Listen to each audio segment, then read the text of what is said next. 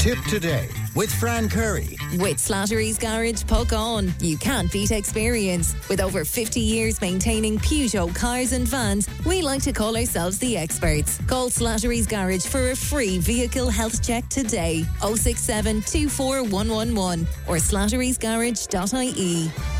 Surely in this day and age, Fran, all uniformed Gardaí should carry body cameras and tasers for their own safety, and it should be mandatory that they take ongoing training in self-defence.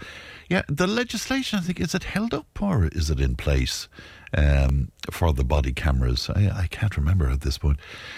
Interesting one in from a retired Garda, and it says here, you try and tell female Gardaí that they have to be accompanied by a male and you will draw some trouble on yourself. Strong prison sentences is the only answer to thuggery. Now, I hasten to point out that the commentary we had about, the female Gardaí being, not accompanied by a male Garda came from women. So for fear of starting a row here, I just want to point that out. Those viewpoints came from women themselves, okay? Now, over the last couple of days, we've been discussing who should fork out the cash on the first date. Opinions were mixed from our listeners, but largely our women listeners were saying, we would expect the guy to fork out the cash. Well, let's find out from an expert, and let's talk to Ireland's number one dating coach. That's Frances Keller, who is a frequent contributor to the show. Frances, good morning to you. How are you? I'm very well indeed. Lovely to talk to you again. Is this a query that you hear a lot? It is. It is, because it's getting more confusing as time goes on, as the years go on. The men are trying to keep the women happy, and, they're getting mixed up on what they should do. Just to run quickly through this was ignited because of a letter to our agony aunt. It was a guy in his 20s. He just came out of a long-term relationship. He built up a bit of a relationship with a lady online. He's about to have his first date. He presumed he would pay for the meal. He invited her out to dinner. But then again, some female friends of his said, hold on, don't do that, because it might be seen as being chauvinistic or misogynistic in some way. So it all came from that. What is your opinion of what should happen on a first date if a guy invites a woman out? So basically the bottom line, Fran, is whoever asks whoever out should pay. That's the bottom line. Simple as that. Simple as that. I mean, you don't go to a solicitor, an accountant, and ask for their time and then say, I've asked for your time, and now pay me. Thanks very much. It doesn't work like that. You're asking them for their time and energy, and, they're obliging you. So, but normally the men do the asking, and they should do the asking out, and they should pay. Now, if a woman feels strongly about this and it's time to pay the bill, is that the time to intervene and say, no, I'd be much more comfortable if we share this in some way, or some version of that, Frances? Yes. Well, this is very important for building, attraction as well. Men have 6 main love needs, and one of them is appreciation. And a woman can show her appreciation by saying, are you sure? Thank you so much. I really appreciate that. You're very kind. That's all the guy really wants to hear and see, is the appreciation part. Now, the other thing, Fran, is I am very, very against men paying for everything for the whole relationship. That, some women think that, the guy should just pay full stop. No, that's not fair at all. When you go out with your sister or your best friend or a work colleague, you don't expect them to pay the whole time. It's not fair. So I would say down the line in the relationship, or on the second date even, you can pull out your wallet and say, listen, I really appreciated you paying for dinner. Let me get these drinks now. And it should be, 50-50. I had a guy that was all into a woman. He was, dying to date her. They dated for a while, and she expected him to pay for everything, and he simply could not financially keep up. And he was too proud and embarrassed to say that to her, to say, listen, I really like you, but I can't afford to keep paying for everything. So he just broke it off. So it killed the relationship. It does. I mean, why should it be, one-sided that the guys pay for everything forevermore? It's ridiculous. I mean, if a woman said, if a guy said to a woman, well, we have to get intimate anytime I want. Anytime I say we're getting intimate, you have to just do that, and that's the way it's going to be. There'd be uproar. It's the same thing, You can't have those ridiculous rules. That's my opinion. You spoke of appreciation, Frances, but and it came up in some of our conversations as well, this notion that if a guy pays, that he might expect appreciation by way of sexual favours. Is that a concern? No, that's up to the woman. You can't be putting that on the men. You have your own choice what you want to do, and loads of people have expectations on us in life in general. But it doesn't mean, we follow through on them, or we put pressure on ourselves to follow through. So, the men do not expect that. Look, there's probably a percentage, because there's always an exception. But most men don't look at it like that. Men show they fancy women and that they love women by providing. 3 ways: providing, protecting, and, being territorial towards the woman, like putting a label on it, like we're dating, she's my girlfriend, she's my fiancée, she's my wife. This is the way they express their affection and love. So, guys aren't doing that to expect anything back. The majority of them aren't. You see, I put forward almost exactly what you're saying, because, I'm of a certain age now where it would be alien for me to have a woman to pay if I invited somebody out. But I had a lot of people on to say that I was old-fashioned and I was, this and that and the other thing. And some women would perceive me to be so. Yes, and they probably perceive me too. But there are these dating ways that don't change because Mother Nature has made them. Men are chemically built differently to women.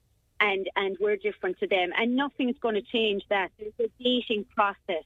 There's a courtship process that works, that builds attraction, and, has stood the test of time. Whether you're looking at it as old-fashioned or not, these are the things that work.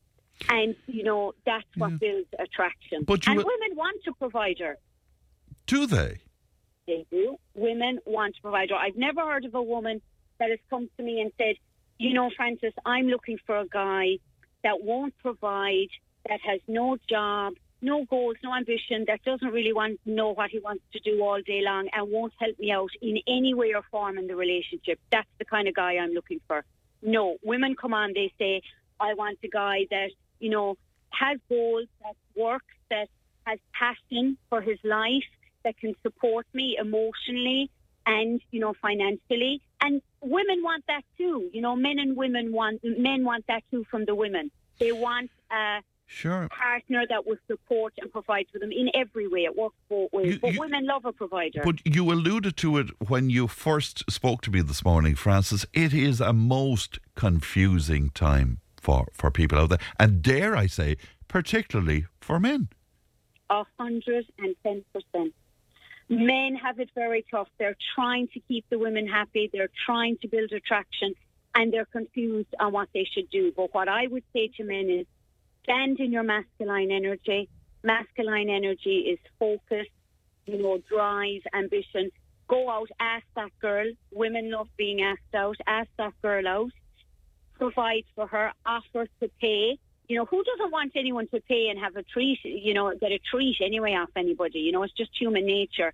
And go with that leadership role because that's what women are looking for. I've even seen where people say, what does she see in him? But he's a great provider. He's making lots of money.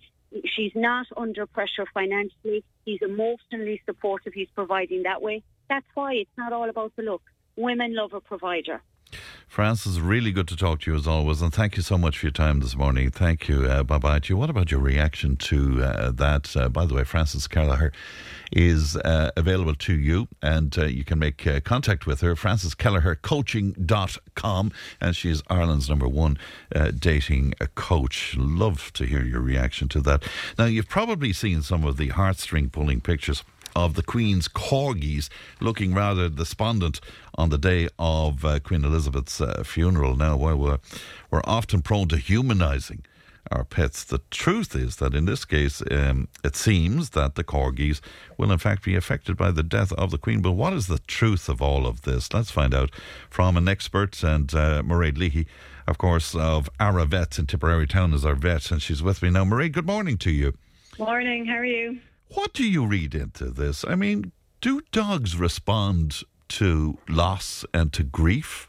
Yeah, they definitely do. But like you were saying about humanising, or what's that word, anthropomorphism. Yeah, I couldn't pronounce it. I went with humanising. I think I'm pronouncing it right. It's anthropomorphism. Yes. So 100%, like the dogs or the cat or the pet will feel a sense of loss when an owner dies, but they don't feel that grief in the same way as we do, you know.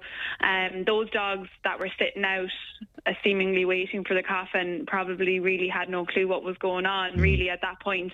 However, what they do is, like, I was reading up on the Queen actually and her corgis, and like apparently they were allowed to go anywhere, you know, I was going to say in the house. But, were they in the palace? You know yeah. And that they slept in her bed, or, you know, so what will happen when a pet loses someone they love, and that routine is they will go back to those places, you know, where they know where they got comfort. So like they might go hop back up in the bed and kind of wait for that person to come back, or if the person normally brings them for a walk, they might sit at the door and wait for that person to come back. The same way as if you went down to the shop and your dog sat at the door waiting.